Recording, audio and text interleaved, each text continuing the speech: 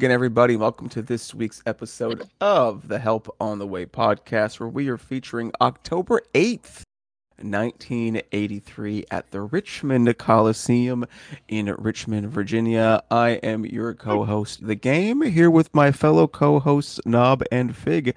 Go ahead and say good evening. Good Sunday evening. Yes. Game, how you feeling? We usually record on the weekdays, and now it's the weekend. How you feeling? I feel like the audience will hear in my voice that I just feel alive and like a human today. Unlike most recording where I wake up from a prompt nap and wipe the sleep out my eyes and grab a drink, and we're talking about Grateful Dead for 45 minutes. I'm going back to bed soon. No, I feel great. I'm very I'm ready for the holiday. I believe this. Things kind this of. episode? This one should be the holiday today that this episode goes out. Oh, yeah! Happy Thanksgiving for our American fans. For our friends and fans in the good old U.S. of A. It is our Thanksgiving Day today. I'm talking about this a couple days in advance. Sorry to our Canadian fans for not acknowledging y'all's Thanksgiving. That was a real oversight. I did eat poutine for Canadian Thanksgiving, so I did celebrate my own way. Actually, a little. Peek behind the curtain. I'm on the admin side of our Podbean website, and we do have 13 Canadian listeners out there. So this is not just lip service. We have 6 from Norway. All 13 of you. Yeah, and all Canadians in general. 6 from Norway, 1 from Germany, 1 from unknown. To our Norwegian listeners. Yeah. I hope Norway has Thanksgiving as well. Yeah. Good old Norwegian Thanksgiving. But no, seriously, everybody, while we are joking around this evening, thank you all once again for listening as always. And if you are in the States and you happen to be listening to us today on Thanksgiving, thanks for letting us be a part of your day today. Let's just go ahead. Thanks to you guys too. I'm glad we're doing this. This is cool. This is a fun project here. So thanks to my co-hosts. I'm grateful for y'all, and I'm grateful for the dead. Aww. Yeah. Ooh, and for archive.org. Actually, I will give a plug. I guess a couple days after Thanksgiving is Giving Tuesday, and archive.org, which is essentially the reason that we're here. Of course, archive.org houses the entire Grateful Dead archive, which is accessible for free. Pretty much, blows the mind of anybody who, had to trade Grateful Dead shows by tape or by whatever. You can access the Grateful Dead 24 hours a day, whatever show you want for their entire history for free. So if you want to give to the Internet Archive, go to archive.org and go to the donate button on Giving Tuesday, which is the Tuesday after Thanksgiving, or do it whenever because it's an awesome service. That's my plug. Thank you for that, Fig. You know what? Let's just go ahead and dive right into our Channel 6 segment. Because even though there's not too much going on in the world of Grateful Dead and Grateful Dead music news, we do have kind of a packed Channel 6 today. And actually, I'm going to send it off to Knob first. Because our first 2 bullet points, he will be the expert on. We have Knob went to see Billy Strings. I believe that was at the Met, correct, Knob? I did 2 Billy shows. I did Nassau on the Friday, and then I was able to snag a last-minute ticket to the Sunday show at the Met. Ooh, nice. How you did go to the Met show? Great.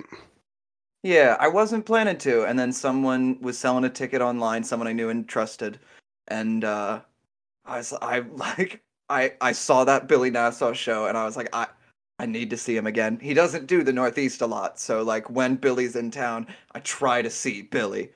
And so did he play tunes? No, he is still in his Dead Tune drought. Billy hasn't played a Dead Tune since Bob sat in with him in May of this year. He's taken a bit of a purposeful pause because he has his own career. Yeah, he doesn't want to just be the Grateful Dead guy. A drunk dude in his crowd once yelled out "Althea," which is a Grateful Dead song Billy has never played, and Nor I would it think ever that made him a translate to little bit bluegrass. wary. No, I don't think so. Billy's got a pretty Yeah. enough voice that I'm sure it would sound good, but I don't see it in that setting working. Um, but I really enjoyed it. I like Billy a lot. He put on one hell of a show. He played some songs I have been chasing, as well as some songs that are too new for me to be chasing. Because Did he play he only started playing them. Thunder? Oh yeah, set to Oh. open with "Proud Mary" by Ooh. Creedence Clearwater Revival, and then "Thunder." It was Wow. good.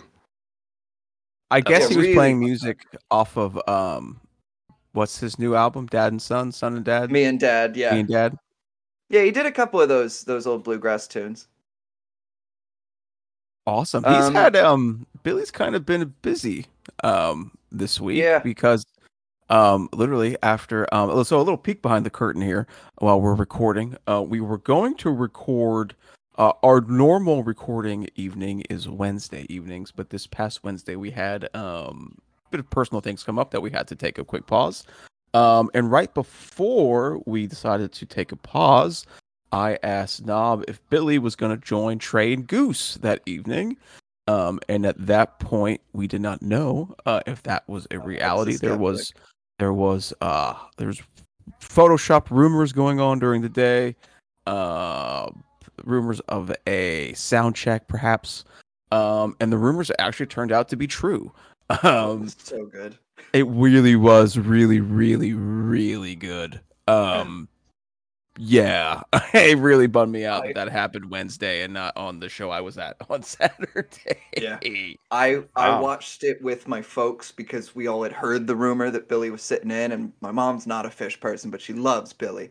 And so Trey Van goes out, they start doing their set, and we're like halfway through the set, and Billy still hasn't walked out, and I'm sitting there going, "Oh my God, if I'd made my mom listen to an hour and a half of the Trey Band and Billy doesn't come out at any point, she's never gonna forgive me." But then he did come out, and they ripped it. That It creek, was that possum, it was so good. It Carini, great. it it That's really, awesome. really, really, really was good. You know what? I guess we'll just keep segueing through our Channel 6 segment here. Nob, what do you know about Phil and Friends' December Warfield run? I know some information. Phil and Friends just announced that they're doing a 2-night run to celebrate the 100th anniversary of the Warfield Theater on the 28th and 29th of December. Not quite New Year's, but around that time. Uh, the lineup is, I believe it's Rick from Goose, the Trey Band horn Mm. section, uh, and I do not remember. I think Holly Bowling's on keys, who I adore. I'm a big Holly Bowling fan. And then Graham's there, which is crazy to me that Phil was able to get Graham. He had to have pulled some crazy strings behind the scenes. Um, but yeah, I'm excited. Rick and the Trey Band horns play off each other really well between those previous Phil and Friend shows and now this Taboose tour. Uh, I'm excited to see what they've got, and hopefully Graham doesn't play over Rick the entire time. James, I'm looking at the lineup now. James Casey, saxophone. I think he played That's Trey Band horns. that's Trey Band horns. He played for Billy and the Kids, though. Yes, Correct? Ah, see, yes. this is how I'm learning Oh, my okay. jam band lore. I'm, Yeah, it's I'm all an interconnected little. Everyone's my buddy. Speaking back to Billy on Wednesday night, they also played "Back on the Train," Yeah. which Oh, cool. is um one of the only few Fish songs that I really know and enjoy. Yeah. And I only know that because of Billy playing it with Mhm. Billy and the kids this past summer. So it's like it's this world all kind of joins together. Yeah. Game, why don't you Speaking tell us of about your Taboose show? well, I was actually going to pivot to you first and then end Oh, with my okay. Taboose show just because mine was literally yesterday and I'm going to segue that into our final bold topic of the evening. So Oh yeah. Okay, I'm yeah. going to so Fig, we'll do this little natural transition. So Fig, rumor has it you saw JRAD recently. Could you share any thoughts on that experience? Yeah, I did. I will I won't bury the lead. I didn't have the best of nights. The listeners and my co-host will remember I saw them with Knob up in Yes. northern New Jersey in October, and it was a fantastic night from start to finish. I love them so much. This was not the best of JRAD experiences for me for a number of reasons. I think part of it was the Met, and I kind of want to get Knob's reaction about that. So the Met is I would say probably Philly's newest, and I might be mistaken about that, venue. It's a converted, I think it used to be like a boxing like forum up on North Broad, just south of Temple University, and they converted that into a a space, a performance space. It's huge, and we had GA. No, we didn't have GA seats. We actually had seats, and no one was dancing around me. The vibe wasn't there. To be honest, we got there late, and I think that kind of killed the vibe for me. I didn't. So the doors opened at 9. We strolled in at like 9:15, and we were like really late. They were like in the middle of the end of the first set. And the set list wasn't doing it for me, and me and my buddy, we weren't really enjoying ourselves. The vibe just wasn't there. The sound was not great, and so we left. And I think that's okay. I mean, again, I had a great time in October seeing JRAD. The one in November a couple days ago in Philly was not the greatest. I don't think that I'm going to never see them again. I think maybe they just had a bad night, or perhaps I had a bad night. So that's my JRAD experience. Was not the best. That's okay. Yeah. It's okay. I was in the nosebleeds of nosebleeds for the Met. I was literally the second to last row of the balcony. So I can't fully comment on the Met because like genuinely bits of the stage were blocking my view. The lights were shining in my face for good chunks of it. There were genuinely a couple of Billy songs that Sunday night that I had to have my eyes shut because like I was standing where they were calibrating those top lights to go to the back of the house. And so it was literally and it wouldn't move for several minutes. And it was good Question: songs too. Did Billy sell out the Met? Yeah, I mean, I was in the back of the back, and sure, there were a handful of empty seats behind me, but yeah, Billy pretty much sold out the Met. Good for him. Yeah, that's awesome. I mean, Billy sold Yeah, out the Met, it's but a I much don't know bigger how many venue than people I showed thought. up. Yeah, no doubt. Speaking of shows that we saw this weekend and other weekends, Game, what show did you see recently?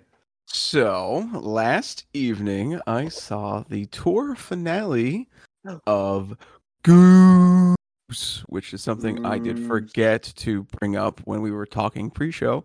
I saw Goose and the Trey. How do you say his last name correctly? Is it Anastasio? Oh man.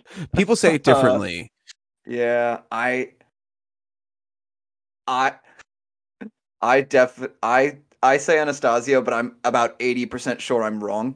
But Per tradition. Anastasia is how I should pronounce it. You know what? I saw Goose and Trey Band Yeah, just call him Trey. last evening. And it was my first experience. Truthfully, it was my first experience for a few different things. Not only was it my first experience for a Goose and Trey show, never saw Goose, never saw Trey or Fish before. Really don't know Fish songs, Goose songs, etc., etc. Also was my first ever general admission bowl show that I've ever been to inside of an arena. And I must say, Goose was awesome. Nice. From knowing, and maybe it is because I went into it pretty much knowing nothing. A few songs. Which song did I discover on YouTube? Red Bird. Okay. Dug that one. I found a live version of that, so I knew that one. And there was another one. What I know of how the words or like how the beat goes. It's like da da da da da da da. Do it. Yeah, Yeah, that's Arcadia. yeah. That one I really enjoy as well. So those two, I'm like, okay, like I know I like the sound of those. I'm willing to go into this with an open mind, and they crushed it. Absolutely loved my experience at the Goose show. Every time, or really at the end of each song, um, pretty much right away, I understood that what was happening. They just at the end of each song, everyone goes Goose. I love that right away. I was like, yes, I'm all in on this. Really enjoyed that. Then the Trey band came out. And I do love me a good horn section. Don't get me wrong. However, um, Trey band probably not for me. Probably won't see me at any Fish shows anytime soon. Um, Not talking negatively about it because it was a very well received show from everything I've read. Um, just I don't know, just for me at that moment in time, Trey band wasn't kicking it, but you could have gave me another set of Goose and I would have been there the whole night. So I think I'm a Goose fan now. All right. Good for you. I need to start learning names and songs, and I need to start getting bootleg t-shirts and all that stuff. So yeah. um, and this will lead into our final bullet point for the week, and then we will go into what everybody's waiting for, which is our thoughts on October 8th, 1983 from Richmond Coliseum. And truthfully, this is our final story is really a big moment, not just for music, but really all of mankind. Frankly, Yeah. the hippies and the Swifties have come together and joined core values and core hatred for one Ticketmaster. And the Blink fans. Let's not forget the Blink fans. You know the Blink what? fans had to pay $400 Oh yeah, right. too. Yeah, but you know what? Like no one cared about it until Taylor came in and just decided, you know what? Like Yeah. we're canceling Pizza shit. has in my opinion, an outsized pool. I remember she was kind of dipping her feet into like politics for a while. I think during the last presidential election, and like she has like some serious pull. So yeah, Live Nation can piss off Deadheads. They can piss off Blink-182 fans, but don't piss off the Swifties, or else you're gonna hear about it. I just have a couple headlines that I pulled. 2 hours ago, Senator Amy Klobuchar is now pressing for further investigation into the Ticketmaster "quote-unquote" monopoly. Yeah, she was also stuck in the queue, I bet. Total Swiftie. That queue, I get it. Several attorneys general are looking into the Taylor Swift Ticketmaster fiasco, including the Attorney General of the U.S. Department of Justice. They're opening an antitrust investigation. So not to get, obviously we're not a Taylor Swift podcast, but we could be. Music. We are. We could be. I could. We aspire to be. What? I know that's they had. That's what we record on Thursday nights. I know they had a pre-sale, obviously, like they do all the time, and I remember seeing. It was just like widespread, like tweets, Instagram posts, social media posts about people having a hard time in the pre-sale. Yes. And at the time, I was like, "Oh, these are just rookies," because like I buy tickets for events all the time, and like it's always a pain in the ass. But whatever, right? Like it always works out in the end. And then it's like it continued on to the next day of people complaining about it, and I was like, "Oh, that's interesting." Like it's still a story, and like not just a story like on social media. Like now it was like in the news. And then all of a sudden, like Friday, it's like, OMG, Ticketmaster has to cancel the whole public sale, period. And then it's like Department of Justice is like investigating. What the hell happened? It's a perfect storm of a bunch of things all going wrong. And any one of these, it could have been fine. But the big thing, Taylor Swift has not toured in 5 years. And since that time, she has put out 4 new albums. in addition to the re-recordings she's been putting out. So the demand is high there. This tour specifically is themed around the entirety of her career. She said she's doing songs from the first album, songs from the newest album. No matter what period of Taylor Swift you like, you're getting some good stuff. That combined with Ticketmaster's pre-sale, I think they gave the code out to about a million and a half people, and there were only 3.5 million tickets that could be sold for the entire tour. So people immediately started. There just wasn't enough demand for the supply, and Ticketmaster servers couldn't handle all of these people logging on. Also, when you're in that queue, you don't. The queue was full of people that didn't have a code to do the pre-sale, so people would wait hours and hours and hours. Because the way Ticketmaster works is you wait in the queue, then you put in your code, then you get your tickets. And so this queue would be clogged with thousands and thousands of people who didn't have a code, but were maybe hoping that a bug in Ticketmaster's system or whatever. And People were checking it out. People were, we got Fish New Year's tickets, and that was a pain in the ass. But I will never complain about that again, having done that Taylor Swift queue. That was by far my worst ticket buying experience in life. Did you get tickets or no? Did you get tickets? I didn't. A friend of ours was able to get some, and we were able to buy those. That was. I would love to see a documentary, or maybe even just like a very nicely formatted timeline of when exactly Taylor Swift became like the most powerful person in music. Yeah, like, I know that sounds week. crazy. It may have been this week. I know it sounds crazy, but like, I knew she was, and maybe it's just because she's from Berks County, which is where Trey and that connection for you. Last evening.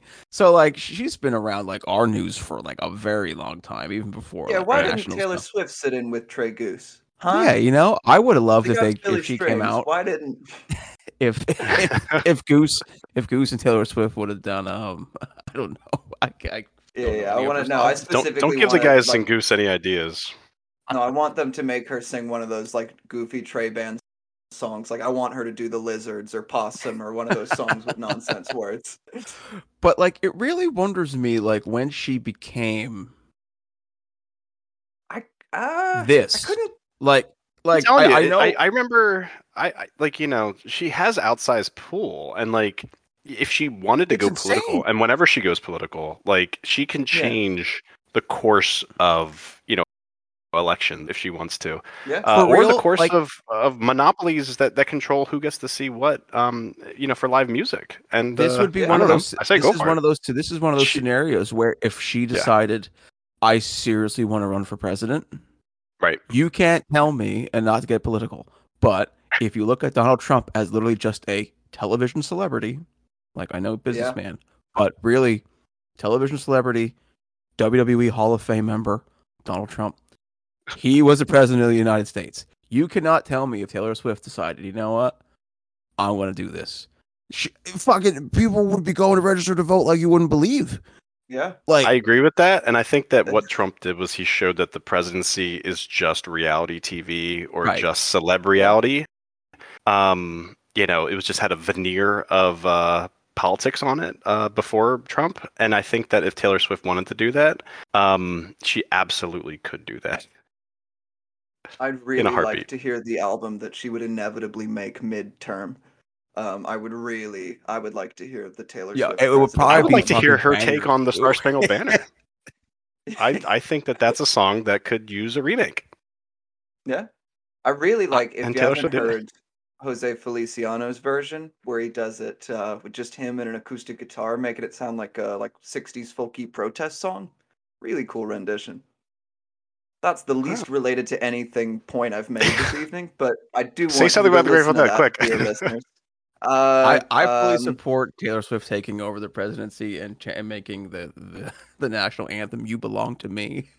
Yeah.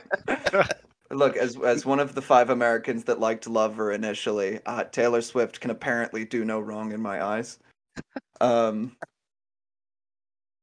Did she write the song about John Mayer? Yeah. Oh, yeah. Dear John. Dear John. Oh, the new one. I guess that kind of makes sense. Yeah, Dear John's 100% about John Mayer, and it's one of her best songs. It's great. It's a really good song. I always joke that I want her to sit in with Dead and Company, and that's the one song I want them to play. Um, That'd be it's awesome. not gonna happen, but I would like to hear it. It is amazing the track record John Mayer has. But you know that his dating track record is probably a whole nother podcast episode Yeah, yeah. somewhere down the That's line. not We'll wait really till what it's we do relevant here. news. It'll be in the news again. It will be in the news again. But you know what we do here is we do talk about concerts we go to, Ticketmaster, and of course music. The main Let's go event back in of time. Yeah, ooh, let's go. Let's go Let's ahead get back and to the strap on future. our seatbelts. Let's go ahead and strap in our seatbelts. Take a ride on the Wayback Machine and head back to October 8th, Woo. 1983, Richmond Coliseum, Richmond, Virginia. This was a good show. Yeah. I Yeah, really it really was. even the It really song I was. hate the most in the Grateful Dead repertoire, I really enjoyed. We will go ahead and dive right into set one and our thoughts. Set one opened up with a fire, Feel Like a Stranger. Then we got Friend of the Devil into New Minglewood Blues. Then we got Brown Eyed Women, Cassidy, West L.A. Fadeaway, Hell in a Bucket, and then set one ended with Deal. Fig, what were your thoughts on set number one? Yeah, thanks a lot. So truth be told, I do agree that this whole show was a smoker. The rub is that there were no soundboard recordings, that got passed down to us. There's only audience recordings. That being said, it's a really good audience recording. I was listening to the 24-bit Miller audience recording, and it was actually pretty decent. Pretty much throughout the whole thing. Like there were times where you just couldn't hear everything, and that's okay. But we started off with A Stranger, which is one of my favorite openers, and this was like a paradigmatic reason why. Like it just had everything you want, and at the end, there's even that little stranger danger kind of feel to it, which I really enjoy when they do that. And then we get into A Friend of the Devil. It was a slow Friend of the Devil, and I am a huge fan of a slow Friend of the Devil. I know that that's somewhat of a hot take. Some people don't agree, but I think it's awesome, and that's what they were doing in the early '80s, and that's what they were doing on 10/8/83.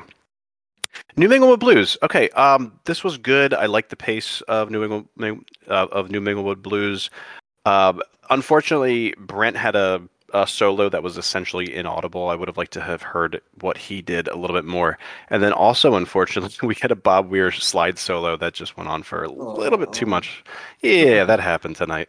Uh, and then Bright Eyed Women happened. It's a good song. It was only 5 minutes. It didn't really do much for me.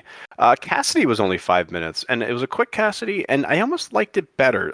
Sometimes when Cassidy gets drawn out and you get to like an 8-9 minute Cassidy, I don't really know what's going on. I don't like. I like it. I don't know why I like it.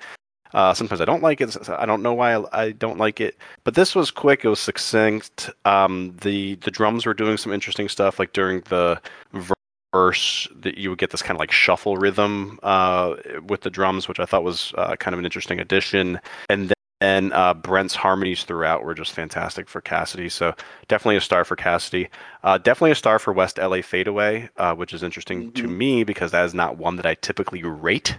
This was a 9-minute West L.A. Fadeaway, and I really liked it. I can't put into words why I liked it, but this one was really good, and I have a suspicion that my co-host can maybe elucidate on that a bit more. So I'm going to move on to Hell in a Bucket. This was a baby Hell in the Bucket. I think the song itself was in its nascent period, and you can tell that this was kind of interesting. So, typically for Bucket, first of all, it's kind of strange placing for Hell in a Bucket. It's usually a show opener or like a set opener. This was the second to last song in set one. And then the interesting thing was instead of the ravenous Catherine the Great, we get the infamous Catherine the Great, which is much less interesting. Because I guess she is infamous, but she's also ravenous, which is more to the point for Hell in the Bucket. And then we get a smoking deal, and that ends set one, which was a fun set. I'm going to kick it to my friend Knob. Thank you. I agree with some of your points and disagree with some of them, as is the nature of the podcast. I really like this show. I will agree with my co-hosts here.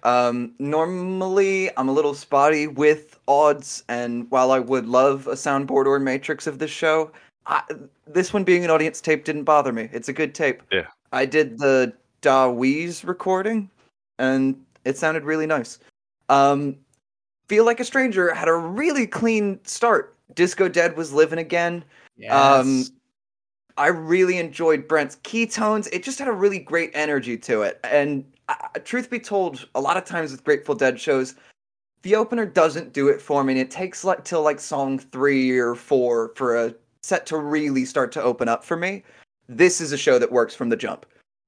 This Feel Like a Stranger is awesome. It's an early friend of the devil. It almost felt too soon, but the crowd was really into it. Brent's harmonies were sweet, a very melodic solo from Brent that I really enjoyed. It's a good friend of the devil. It wins me over by the end, absolutely. I really like the new Minglewood. This would be a highlight of the set for me, Bob B. Solo notwithstanding. It's hot and heavy.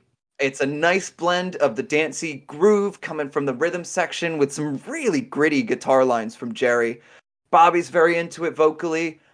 On the tape I had, you can hear Brent solo pretty well, and I think it rips. Interesting. Bobby. Yeah. The first what are we half gonna do about that Bobby Weir? It's so, if you just did one rotation of the 12-bar blues, I'd be like, wow, Bobby, you did a really nice, really restrained slide solo. And then he starts going, and yeah. Oh, man. You know what's similar to it? It's like the squealing sax that we would get in Let It Grow from those 3 shows when they had the crew of brass with them, and it was like, you just don't need to squeal and make sound if you don't need to. Yeah. I think Jerry salvages the new Minglewood by the end, definitely. Yeah. But I won't argue that high solo part is rough. Throwing 2 Virginia shoutouts in the same song sounds a little desperate, Bobby. He does 2 different shoutouts to the people of Virginia during that song. After Friend of the Devil, I was a little scared Jerry was going to have one of those nights where he only wants to play ballads, but Brown Eyed Women felt really great. The drummers were on fire, some really nice fill stuff. It's a good Brown Eyed Women. Agreed, it was a short and sweet Cassidy. It's very pretty, but there wasn't really this isn't a Cassidy I see myself going back to, but it is a Cassidy I enjoyed hearing. Mm-hmm. Definitely agreed that West L.A. Fadeaway is a highlight of this set. You get some really nice fill and really nice Brent stuff. This is a night where Brent synths are awesome. Yeah. Sometimes in the mid 80s, you can get a little spotty with Brent synths, but everything feels right tonight. Jerry's solo. Can I say why I think that is? Yeah. I think it's because we're listening to an audience recording. That goes to my theory that if you listen to 80s Dead, probably early to mid 80s Dead, on a soundboard, Brent, what you're hearing is not how the band wants the audience to hear, on a soundboard. Yeah. But if you head over to the audience recording, it does work. It works really well, and I think that's exactly why. Yep. The verses were nice and slinky. It's hard to tell. Jerry was getting a lot of lyrics wrong, but it's hard to tell how much of that is Jerry messing up and how much of that is the lyrics still being finalized. But there are definitely points where I had to stop giving him the benefit of the doubt. I really like this bucket. Honestly, this didn't sound like an early 80s bucket to me. This sounded more like a mid to late 80s bucket. If I close my eyes, this could have been an 87, 89 bucket. Bobby was super into it, and the big thing that separates it from other early buckets to me is that they really used the dynamics well. They were able to get to, not quiet, but quieter, and then build to really loud. A lot of those early 80s Helena buckets are just hot and heavy. Just how much shredding can we do in 6 minutes? And while this is still a shorter rendition, there was a patience to it that felt more like late 80s Dead. I enjoyed it. I mean that as highest praise. Brent and Jerry had some great interplay on Deal. It was a great groove to that Deal. It's a hard one to intellectualize. It's just good vibes. It hits a real nice energetic peak, and you sit there thinking, this has to be the set one closer. And it is. Yeah, I really enjoyed New Minglewood, West L.A. Fadeaway, and Deal are probably my highlights, but it's all really strong. What did you think, Game? I'm just gonna be the echo chamber. I agree. Whole set one was awesome. Feel Like a Stranger, good. Friend of the Devil, good. New Minglewood, great. Brown Eyed Women, quick, fast, in and out of the pocket, good. Cassidy, the same. Um, it almost felt like, in a way, listening to a live version of the studio version of Cassidy in a weird way. Yeah, Yeah. I can see that. Just quick, just to it. And I like that. Thought was really good. West LA Fadeaway was absolutely my highlight of set one and probably of the entire show. I never Um, thought that I would hear that coming from your mouth, my friend. it was awesome. Just the whole. I remember even posting in our channel here, listening to the show, just so I wouldn't forget. And I don't take notes during listening of the shows. How much I enjoyed West LA Fadeaway. Really, really, really good. That's one to go back and listen to for sure. Hell in a Bucket, good, and a fantastic deal to end set one.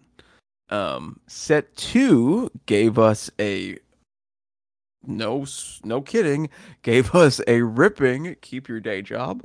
Then we got Again. playing, yeah. Then Yeah. we got Playing in the Band, Crazy Fingers, Drums in Space, Truckin, Spoonful, Wharf Rat. We then got a Sugar Mags Jam. Then set two ended with Good Lovin', and then we got an encore of U.S. Blues. Nob, what were your thoughts on set number two? Thank you. I also liked set two. I agree with you that Day Job really ripped. I can't I can't get mad at this rendition of Day Job. Yes, it is a worse deal or a worse US Blues, and especially in a show where they do both of those other songs, it's weird. But Jerry's solo is hot, and the band absolutely nails the form of the song. It's just a fun boogie woogie with a kind of annoying chorus. Um, it's a well played Playin In The Band. The jam doesn't really stray much at first, but it had some nice energy. But things really get cooking when it starts to simmer down. A lot of fast runs from Jerry with these nice textural stuff from the rest of the band.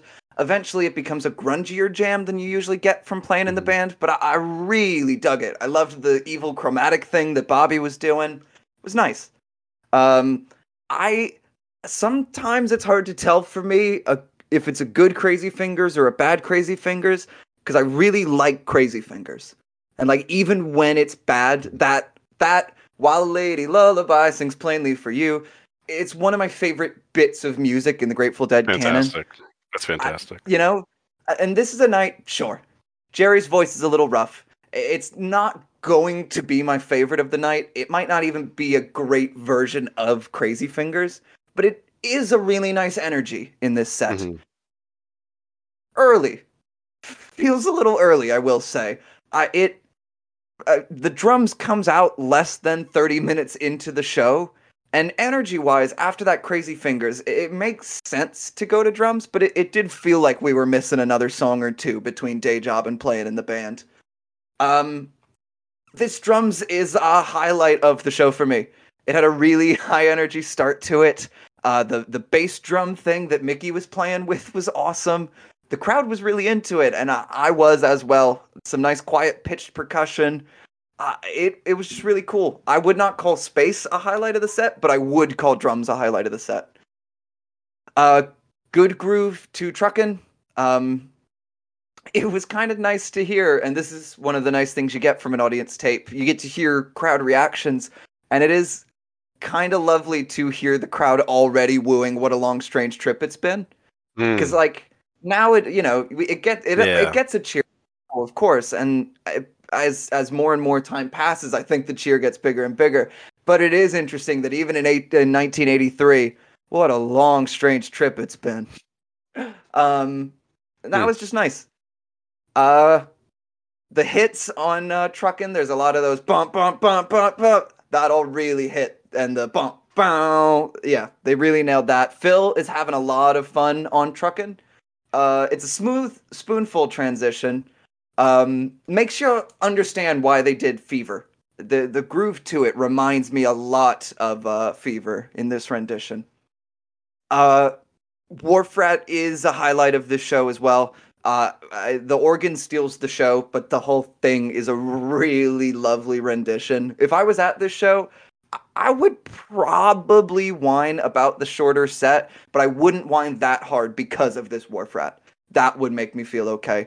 It's not Jerry's prettiest sound, and on the bridge, his voice almost breaks, but then he powers through that, and that is really touching. The crowd cheers, and I'm right along with them. The bridge was lovely. It was just an inspired rendition of Wharf Rat. I do wonder what the deal is with that sort of Sugar Mag jam before Good Lovin'. It's a cool that's a little jam. strange. It would have been a very natural transition getting us from Wharf Rat to Sugar Mag. But I don't know if Bobby just didn't want to play it or whatever it was. But we suddenly find ourselves in Good Lovin'. And I felt weirded out at first, but it was the right call. Bobby wanted to do Good Lovin'. He had Good Lovin' in his heart, and he sang the hell out of it. I did not expect the Good Lovin' rap that you get tonight. The line, "Take a look at the world today. What can anybody say? It's fucked." That really took me by surprise. Wow. I got to be honest with you. But as nice. True now as it was then. Yeah, as unfortunately timely as Throwing Stones still is. Or What a Long Strange Trip it's been. Yep.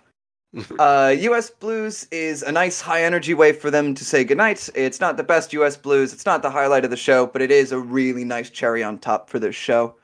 Yeah, I really liked it. Day Job, Playin In The Band, drums, and Wharf Rat, maybe Truckin' too, are all standout renditions worth hearing. After I monologued for what feels like hours, what did you think, Fig? No, I appreciate the monologue because I don't have much, and not because of the quality. It was just because of timing and stuff. Like I didn't have to, and I wasn't able to digest set 2 as much as set 1. Day Job, yeah, it was good. It was kind of an awesome way to start that second set, which again is something I never thought that would come out of my mouth. But the Dead, they surprise you, and this is why we do the project that we do.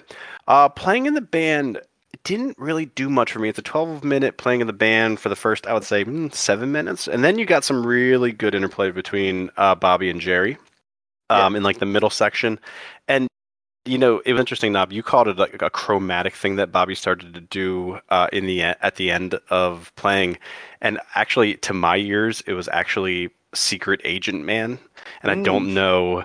That is built around a chromatic riff. Sure, yeah, but it had that like kind of spy feel, like like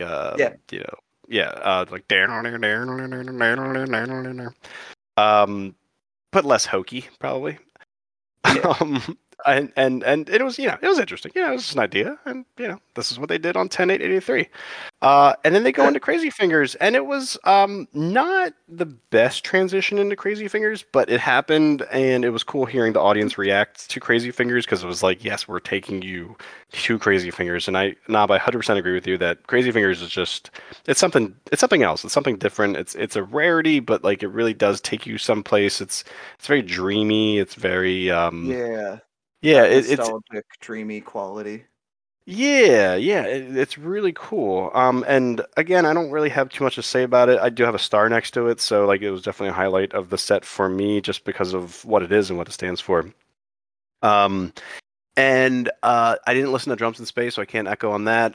Truckin', definitely a fan favorite. Again, that's another thing that you get from the audience recording is everyone just loves Truckin', and the band helps them along, and like all those kind of rhythm cues that they do, like gets everybody into it. When I was at JRAD with my buddy, this is actually the guitarist in the cover band that I play in, he was like, dude, we should play this song.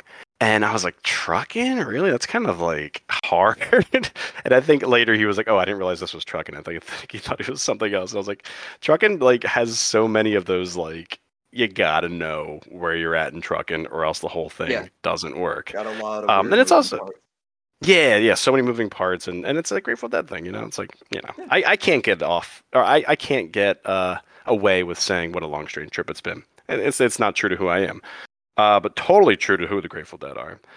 And we get into Wharf Rat. I don't have much to say about this. It was a pretty version. I wish I could go back and listen again, and I just might do that. I will say that the Sugar Mags into Good Lovin' jam was kind of a fake out, and it was a very abrupt change into Good Yeah, Lovin'. oh yeah. Yeah, so like that was kind of interesting. I don't know if kind of as a novelty, to hear. And then U.S. Blues, it's one of their perennial encores, and it was what it was. So yeah, an interesting second set for me. I just don't have too much, just more or less due to time constraints. But again, it was the odd really lended itself to that second set. So game, I'd like to hear what you have to say. I don't know why or how should I say this? If they could have taken the 10-8-83 day job, listened to it, and said, okay, this is what makes this version so good, and then repeat that in those same steps every other time they perform the song, I would probably enjoy Keep Your Day Job. um, Keep Your Day Job starting it off. I started the second set with an eye roll, and was very quickly corrected by a fantastic version of Keep Your Day Job. Probably the best version I've ever heard, truthfully. Playing in the band was great. I love Crazy Fingers. Even the worst version of Crazy Fingers I think is great. Love Crazy Fingers. I did listen to a little bit of drums. Not a bunch, a little bit, and I found it very mellow in a way. Very mellow drums. Space I skipped. Truckin was good. Really enjoyed Spoonful. Um, Wharf Rat. Um, I got like warm and fuzzy vibes from Wharf Rat. Jerry just felt very um I don't always say connected because I don't know. It's like a show from 1983. I'm looking back at it, but um I don't know. It just listening to I could that see and that. there's I think that's a yeah. fine It, descriptor. Yeah. um he was there's sometimes it's just, he's singing the song. There's other times like he's in it, and this was one of those in it Yeah. times for me. It's such a Wharf character song, Yeah. and I think Jerry, in a way, was kind of an actor in what he did, and he could inhabit those characters. So that's how you felt. Absolutely, that's a great insight. The Sugar Mag jam into Good Lovin'. Kind of wish they would have played Sugar Mags instead of Good Lovin'. But nothing wrong with either of those. Oh, They're I good. will say that fake out. JRAD does fake outs quite a lot. Oh yeah, they love their Like that fake out. is yeah, like that's part of the repertoire of great, of what JRAD does. So it is kind of interesting to hear that the Grateful Dead does that from time to time. Well, that's Yeah, like there's one. Go ahead. Oh, well, there's one infamous fake out from '94 where in the middle of space they start teasing Cosmic Charlie, which they hadn't Mm. played since '76, and the crowd goes nuts, and the crowd goes nuts. Cosmic Charlie is starting to sound like. Oh, they're playing Wharf Rat, and so no, they do love a good fake out tease like that. What are the songs that sound like Ico Ico? Man smart, women smarter. Yes. Yeah, oh See yeah. that's like the built-in Grateful Dead fake out. Which Yeah, one that's is it? true. What's it gonna be? I I still don't know. I have an awful ear for that. I'm my system for knowing which one is which when a song starts is whichever one I think it is when I start hearing it, it is almost definitely the opposite. Is So I have an there idea for another Grateful Dead podcast, and Yeah. it's a game show podcast where we Yeah. just have is it Ico or is it Manswerth Smarter? is there Yeah. a tell, or do they start out exactly the same?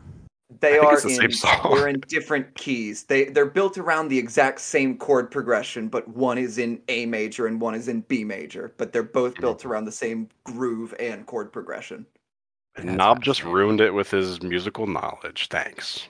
I know. I Well, people always tell me you can hear the difference in the key, and my ear is still really bad at that. Even knowing that fact has Yeah. not made me better at calling. yeah, I know I can't I can't call it. And then once with the Wolf Brothers, I was like, okay, it's Aiko. No, it's Man Smart, Women Smarter. No, it's Aiko. No, it's Man Smart, Aiko. Man Smart, Aiko. Man Smart. It was not Fadeaway. Not Fadeaway. So you never know with songs. I usually pick my Aiko or Man Smart, Woman Smarter based off of the political issues at the time. Is there a hot women issue? Is absolutely Women Smarter. Boom, we're good to go. That's especially these days, yeah. Wow. Absolutely. Wow. And then the show, and then quickly circling back to 10-8-83. US Blues was just kind of there for me. I don't really go crazy over US Blues encores. Sometimes that can be a political comment by the band. It's like, yeah, the US is great, but it's a blues. I feel like I only enjoy US Blues as an encore if it's like the 4th of July and it's like a Saturday night and it's like, ooh, we're gonna get US Blues as the encore instead of One More Saturday Night. Yeah, I don't know. I like US Blues as the song. I just feel like we've gotten it for a lot of encores recently. I agree with that. I'm just kind of over it. Had it a bunch that's lately. Just I mean that's just the random nature of the project that we're doing here. A lot of Truckins lately. So wrapping up 10-8-83, we have our two final topics of the evening. That is our Book of the Dead and our Witch set. I will kick off the Book of the Dead voting with a Hyde and Hardy yes. Wow. This was great. I don't know if I was just having a particular good day when I listened to this show. But no, I this show was great. One of the better ones, I think. We've had some good shows recently. But this one stands out for me. How about you, Knob or Fig? Yeah, Knob, go ahead. I'm a yes on this one as well. When I heard we were doing another early 80s audience tape, truth be told, I did kind of roll my eyes. But I was really impressed. The sound quality is really good. The playing quality is really good. This is absolutely a show I would put on my Book of the Dead. Yeah, I'll just echo. Let's make it unanimous. I don't think that going into the podcast I would have said yes, but I've had a couple beers throughout the recording, and that elevated this from a maybe to a yes. So Book of the Dead, sure. And I think you folks will agree with what I'm about to say. But we're now at the witch set portion, and I kind of feel that if we get 3 yeses for Book of the Dead, that witch set should just become null and void, and we should just give them the whole show. Because if we all agreed that it's our Book of the Dead, we should give them the whole thing, right? It's like a bingo kind of. Sure. Yeah, why not? It's been a while since I think we had all 3 yeses. So yeah, and plus it's Thanksgiving. Let's give back. We're giving back from giving them a free show that we got off set 1 and for set 2. But and you know what? The encore. I was gonna say I'll cut the encore. No encore. That's too much. Don't get greedy. It's the second version of the day job that opened set 2. We like day job so much you're getting it twice. Which is not something I ever would have guessed I'd hear out of your mouth, Game. Even exactly. Sarcastically. We should probably make that the title of the show. Oh my god, day job's good. So yeah, I have a title. Yeah, it's either J-Dob. Actually, I think it's gonna be J-Dob because Knob said J-Dob. And Knob also said fun boogie woogie with an awkward chorus. For talking about day jobs again. So like it's either that. one of those two. I like the fun boogie woogie with an awkward chorus. Okay. Yes, I do like that. That's the way I really describe my life, truthfully. That's how I described my band's album to people. Let's go ahead and do our bookkeeping and wrap up this week's episode, as well as highlight next week's episode. Sure. This week we did not have any Reddit comments for 10-8-83, and sucks to be them because they all missed out on a pretty banger of a show. Yeah. But also it is a week before the holidays. It's starting to get a little busier for everybody, so we do understand. But please, if you do have a comment on a show we are featuring, please post on the subreddit, and we will make sure to feature it on this on our episode. Next show that we are featuring is Primal Dead. Primal Dead. January 17th, 1969. Santa Barbara, California. This is the day before I guess I would say infamous Yeah. Playboy After Dark I mean, they dosed appearance. Playboy. Yes. Truthfully, I am not I guess you would still consider 69 Primal Dead. I'm not sure what the errors go. And really I'm not the biggest Primal Dead fan. However, I do appreciate that Playboy After Dark stuff. And 69 I do kind of enjoy more than like 67, right? So Actually, I don't even feature 67 on the project. And that might be an oversight on my point, but when I delineated the project, it was 68 and above. I just figured that there wasn't really the tech for recording, and the band was like so nascent in 67 that so I there's couldn't only even a handful tell of you 67 recordings that sound good because they're playing pizza parlors and stuff like. Well, no, we're getting to, because this is around the time that they start getting the live recordings that'll eventually make up Anthem of the Sun in 67. And so there's not very many 67 shows that sound good, but there are a couple that sound really good. Okay. Cool. I might fold those in to the project then. I might curate those. It's not something I feel that's just something strongly I have in about. mind. It's just something that I wanted to half vocalize on our podcast. I would love to see the recording set up in a 1967 pizza parlor with like just from the technology Mr. Magoo. Really, I think that would be killer. But yeah, it looks like we get a heavy jams. Maybe not too heavy. Yeah, we get a 13-minute. We get a 13-minute Dark Star. 16-minute Love Light. We get a 16-minute Love Light. A lot of that's going to be talking. Mentally rapping.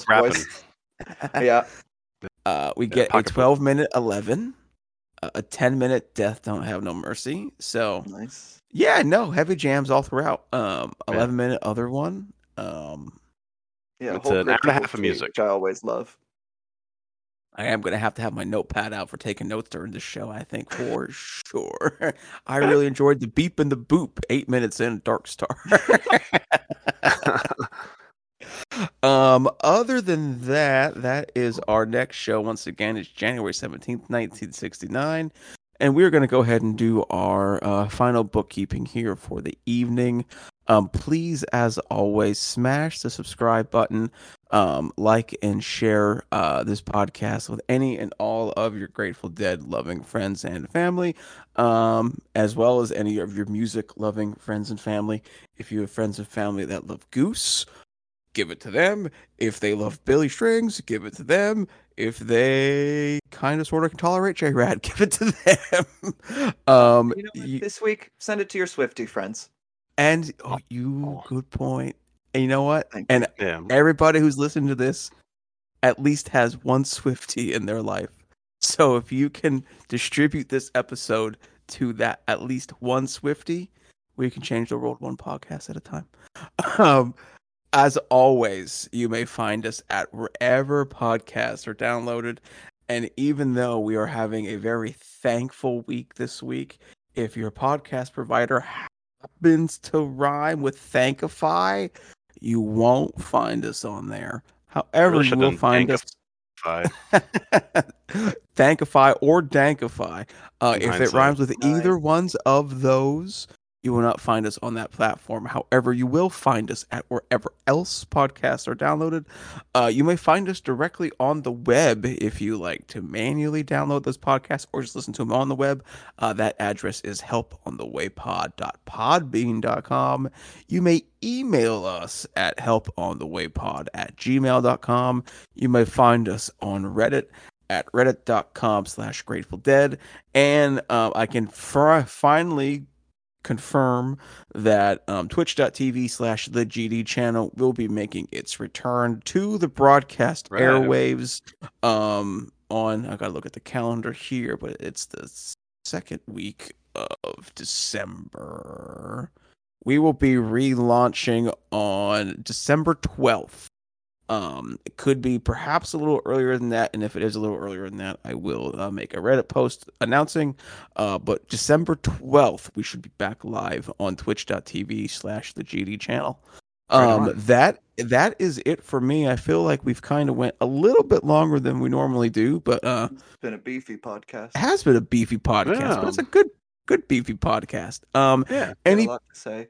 Any parting words for either Knob or Fig?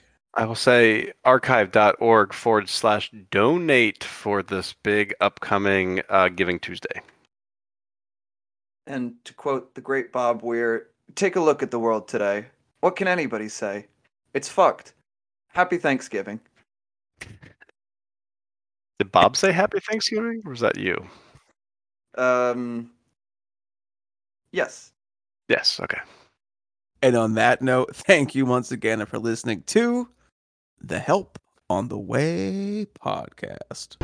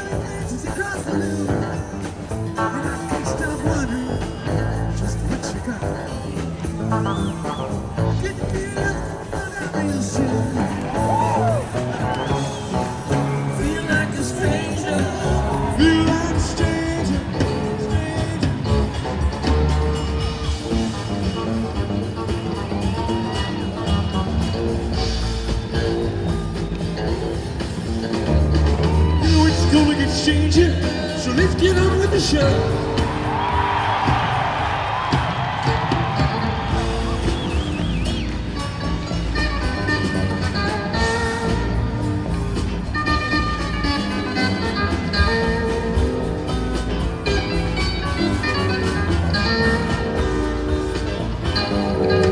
Yes, the wind gets the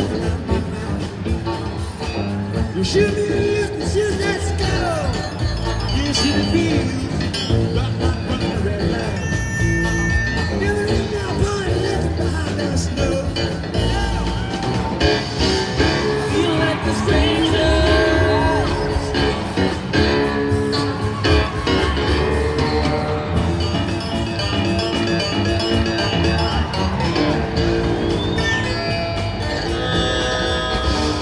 You know it's gonna be stranger.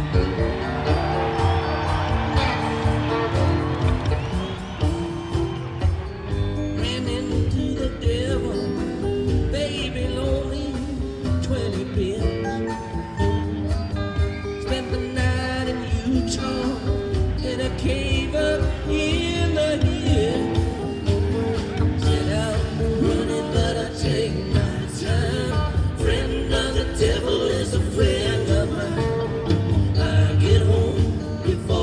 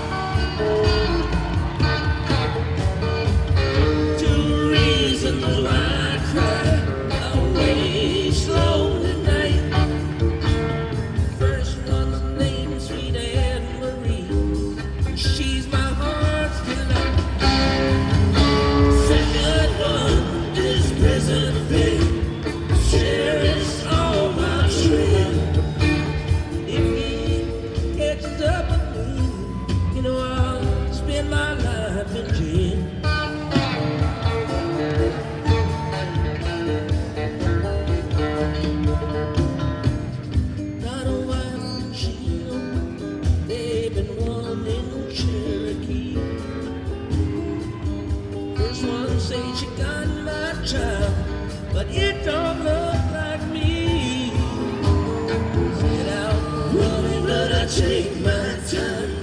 Friend of the devil is a friend of mine.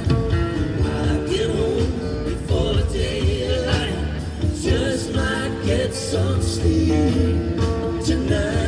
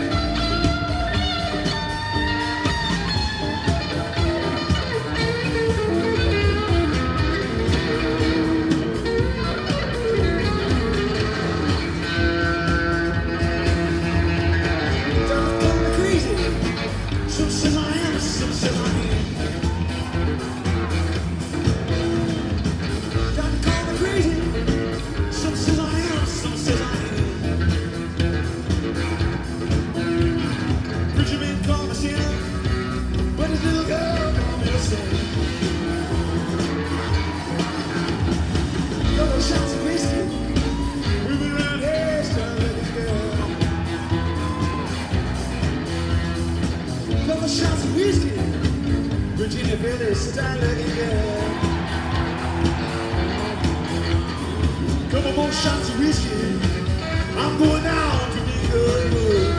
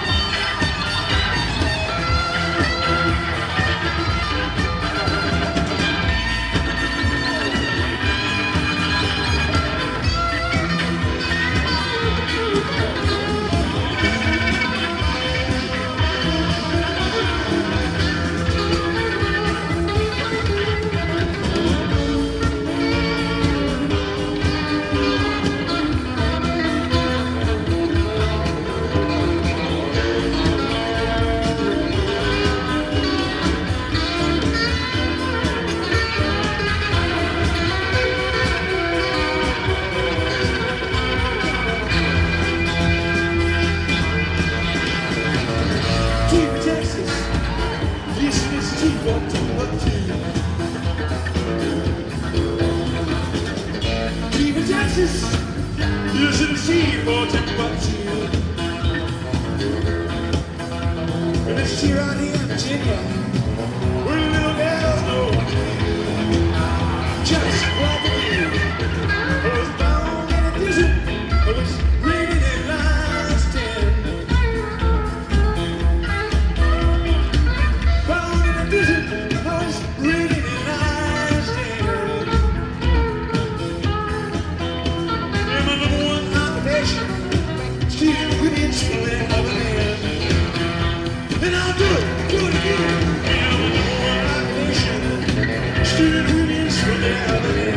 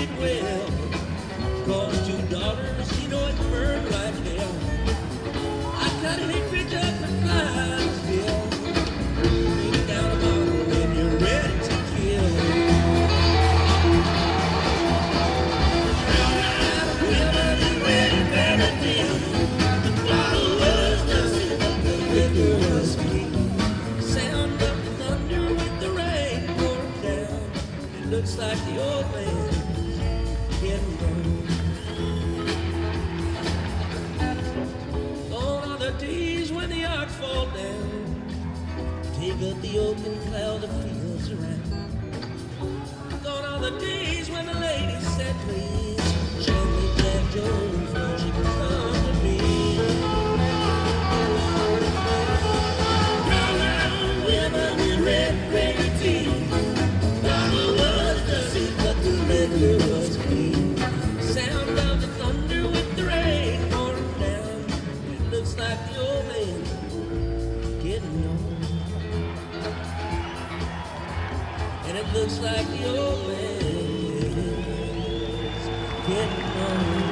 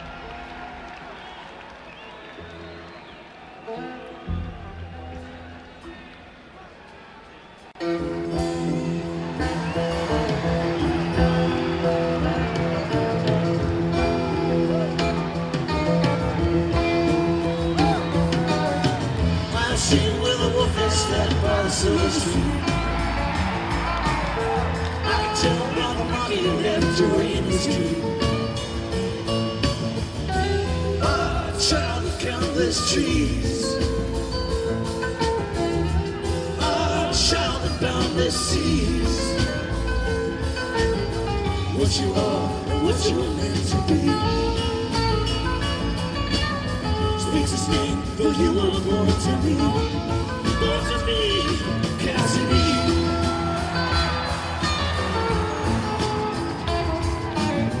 Lost now on the country miles in his Cadillac. I can tell by the way he smiled, he's rolling back. Come wash the nighttime clean. Come grow the scorched ground green. Blow the horn, tap the tambourine. Close the pepper in the darkest in between. You and me, Cassidy. Quick beats in an icy home. I catch your tough coffin car. There it goes and early she starts with the car. Fly to the seabirds. Sky across words. Turn on the storm and heart.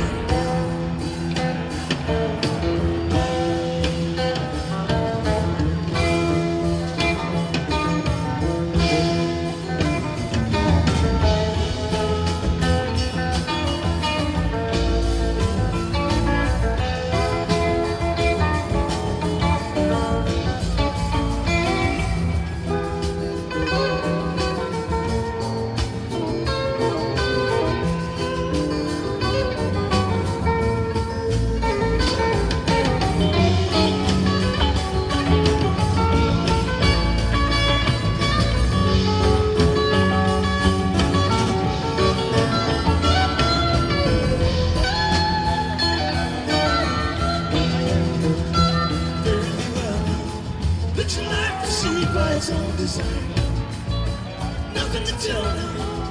Let the words be yours. I am done with mine. Very well now. Let your life proceed by its own design. Nothing to tell now. Let the words be yours. I am done with mine.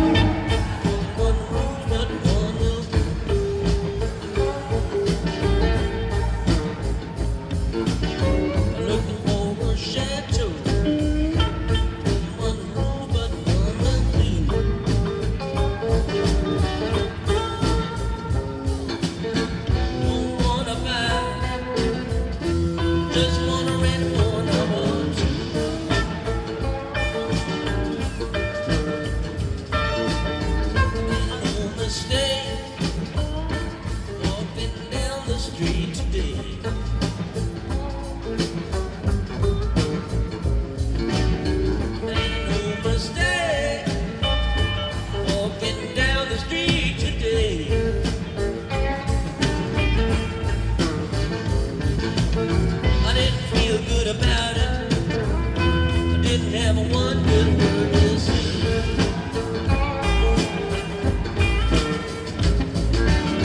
West L.A. fade away. West L.A. fade away. Big red light on the highway, little green light on the speedway.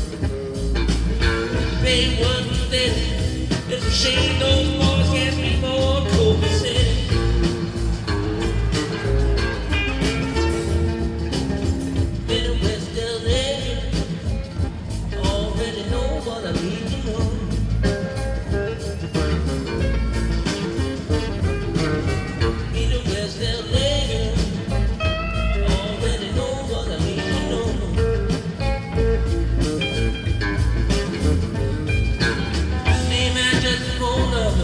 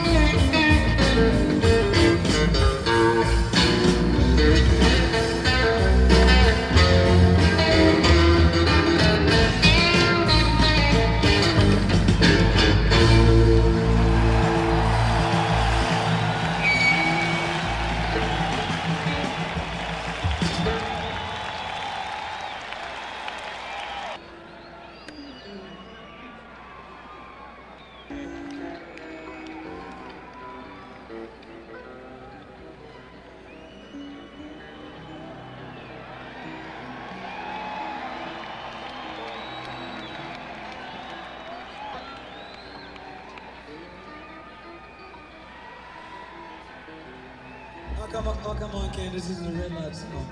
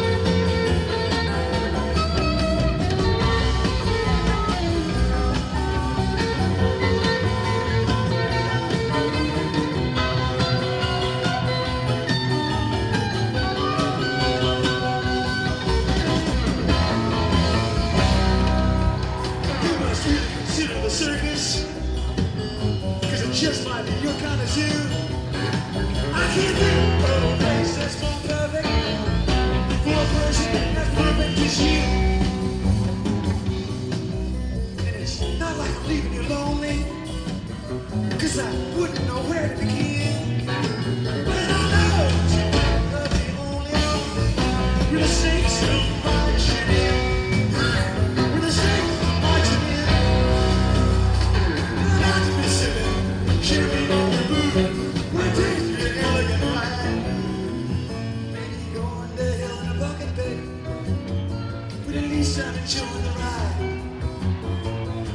Listen, enjoy the ride. Ride, ride, ride. Listen, enjoy the ride. Ride, ride, ride. Listen, enjoy the ride. Ride, ride, ride. Listen, enjoy the ride. Ride, ride, ride. Ride, ride, ride. Ride, ride, ride. Ride, ride, ride. Listen, enjoy the ride. Listen, enjoy the ride. Listen, enjoy the ride. Ride, ride, ride. Hey, listen, enjoy the ride.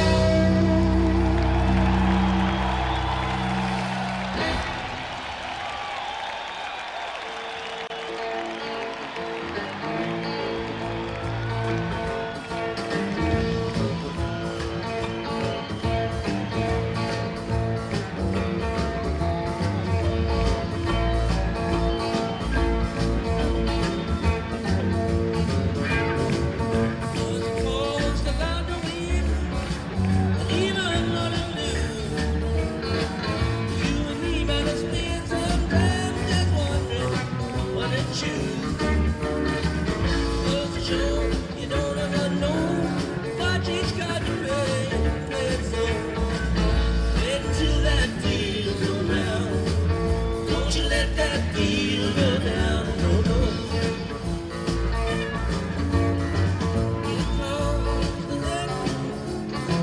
The tin goods all I need.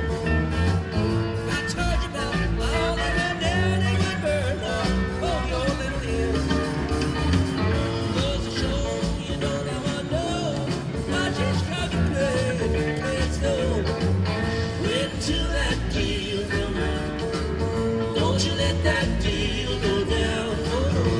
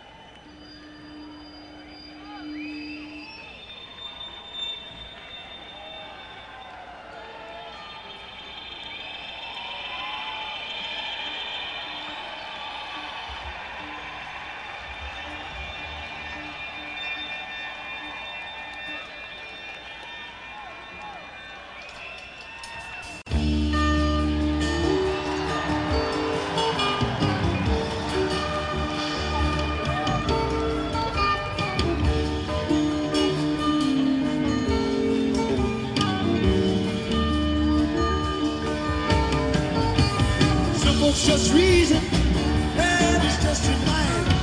I don't trust nothing, but I know it'll come around. She was kidding now. Oh, you understand? When it's done over, then it's just a man playing in the band, playing, daybreak on the land.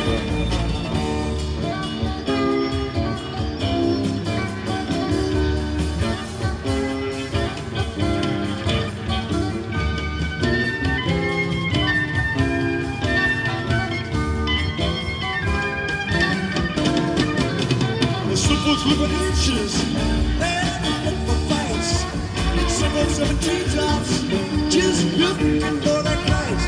And I can tell you future, oh, look what's in my hands, but I can't stop at that one. I'm playing in the band, playing in the band, daybreak on the land.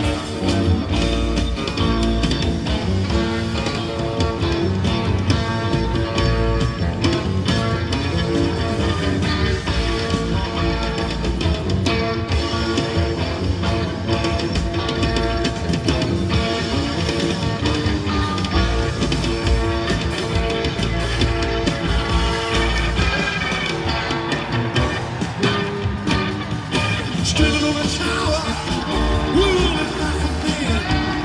You just keep turning around, playing in the band. There's no man among you, got no seed up on the sand. Little cast stone and before, playing in the band. Playing in the band. Play, daybreak on the land.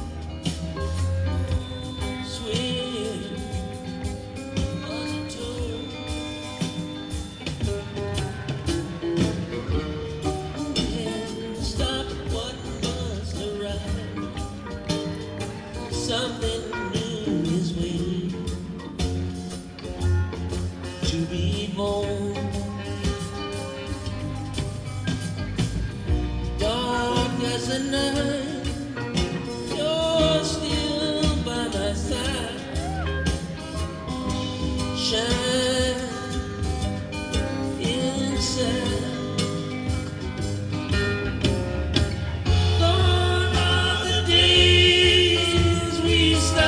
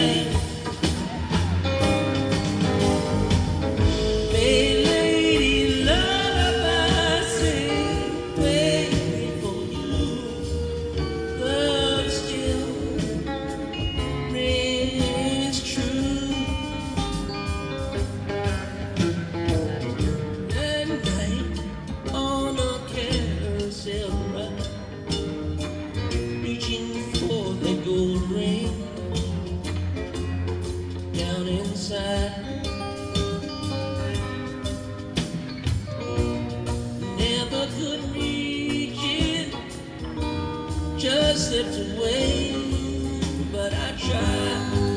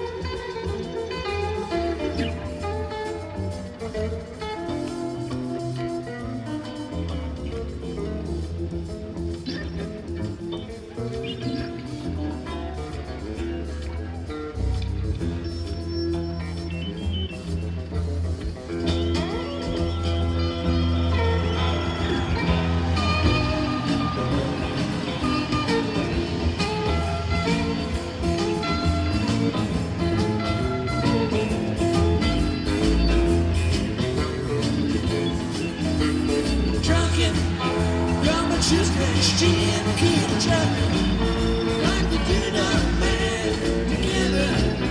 On a straight line, just keep truckin. Oh, oh, oh, oh.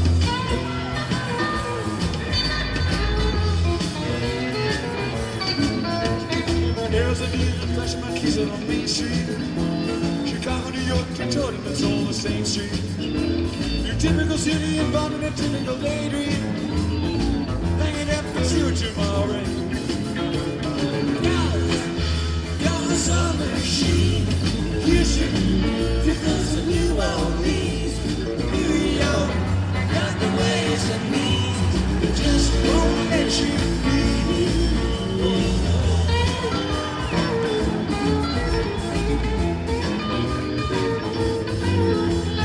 Most of the cats you meet in the street become true love. Most of the time they seem to kind of home. One of these days they'll let everything go. Out the door and down the street all alone. Truckin, like the Good Lovin. One story you got to pay your hand. Sometimes the cars are worth a dime if you don't lay them down.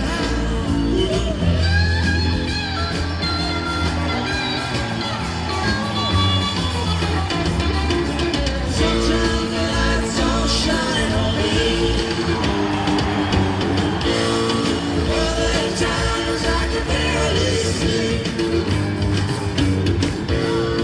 Lead me the curse to me. Oh, strange ship has been.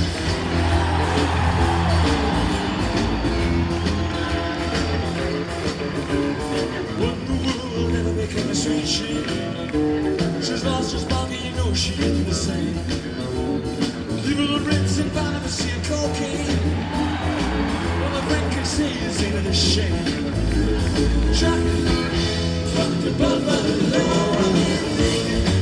You got the pedal and slow. This time, pick a place to go. Just keep truckin'. Oh, oh, oh, oh.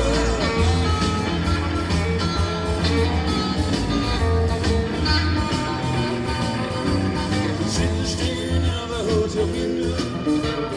God, you think I'm gonna keep the door open again? Well, I like to get some sleep before I travel. But if you got a warrant, I bet you're gonna come in. I sit down on Bourbon Street, set up like a bowling pin. Now tell your kids to wear it thin. Just won't let you be. Oh, oh, oh.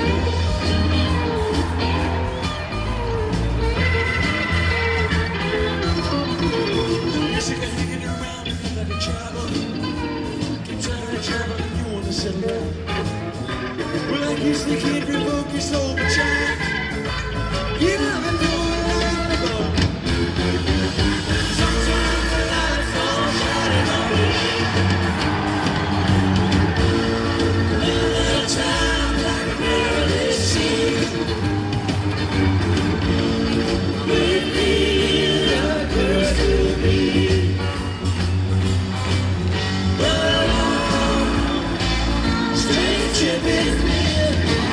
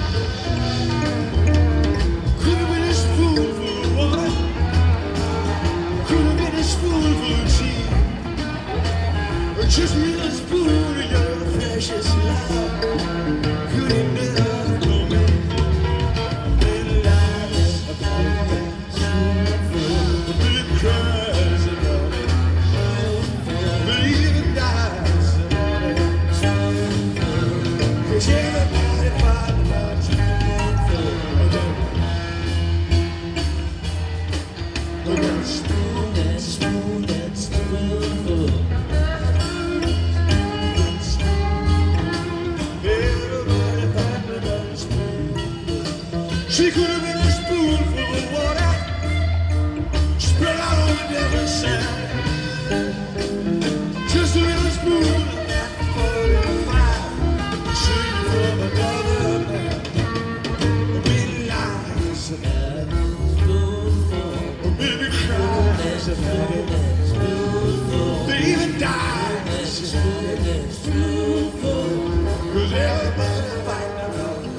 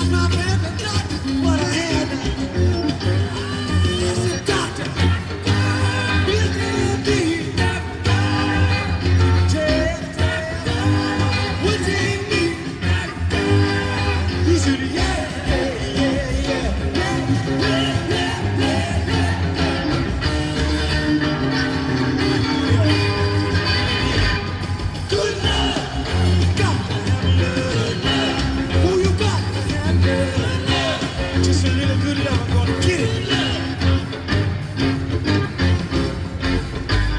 So come on, baby. Oh, squeeze me tight. Don't you want your daddy to be alright? Oh, sit down, baby.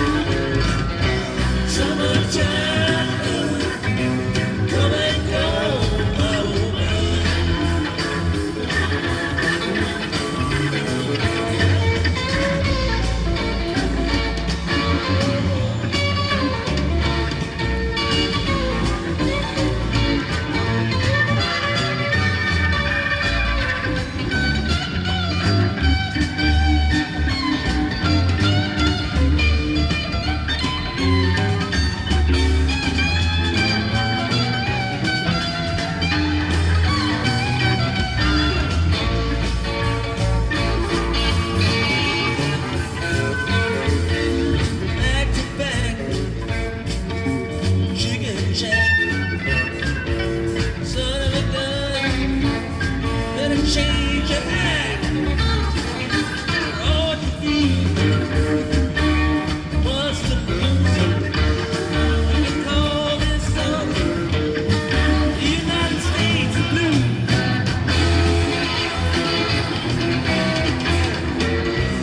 When that flag waving wide and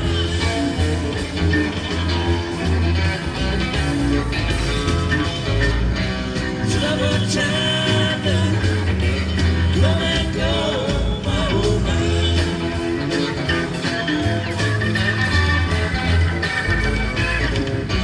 Summertime.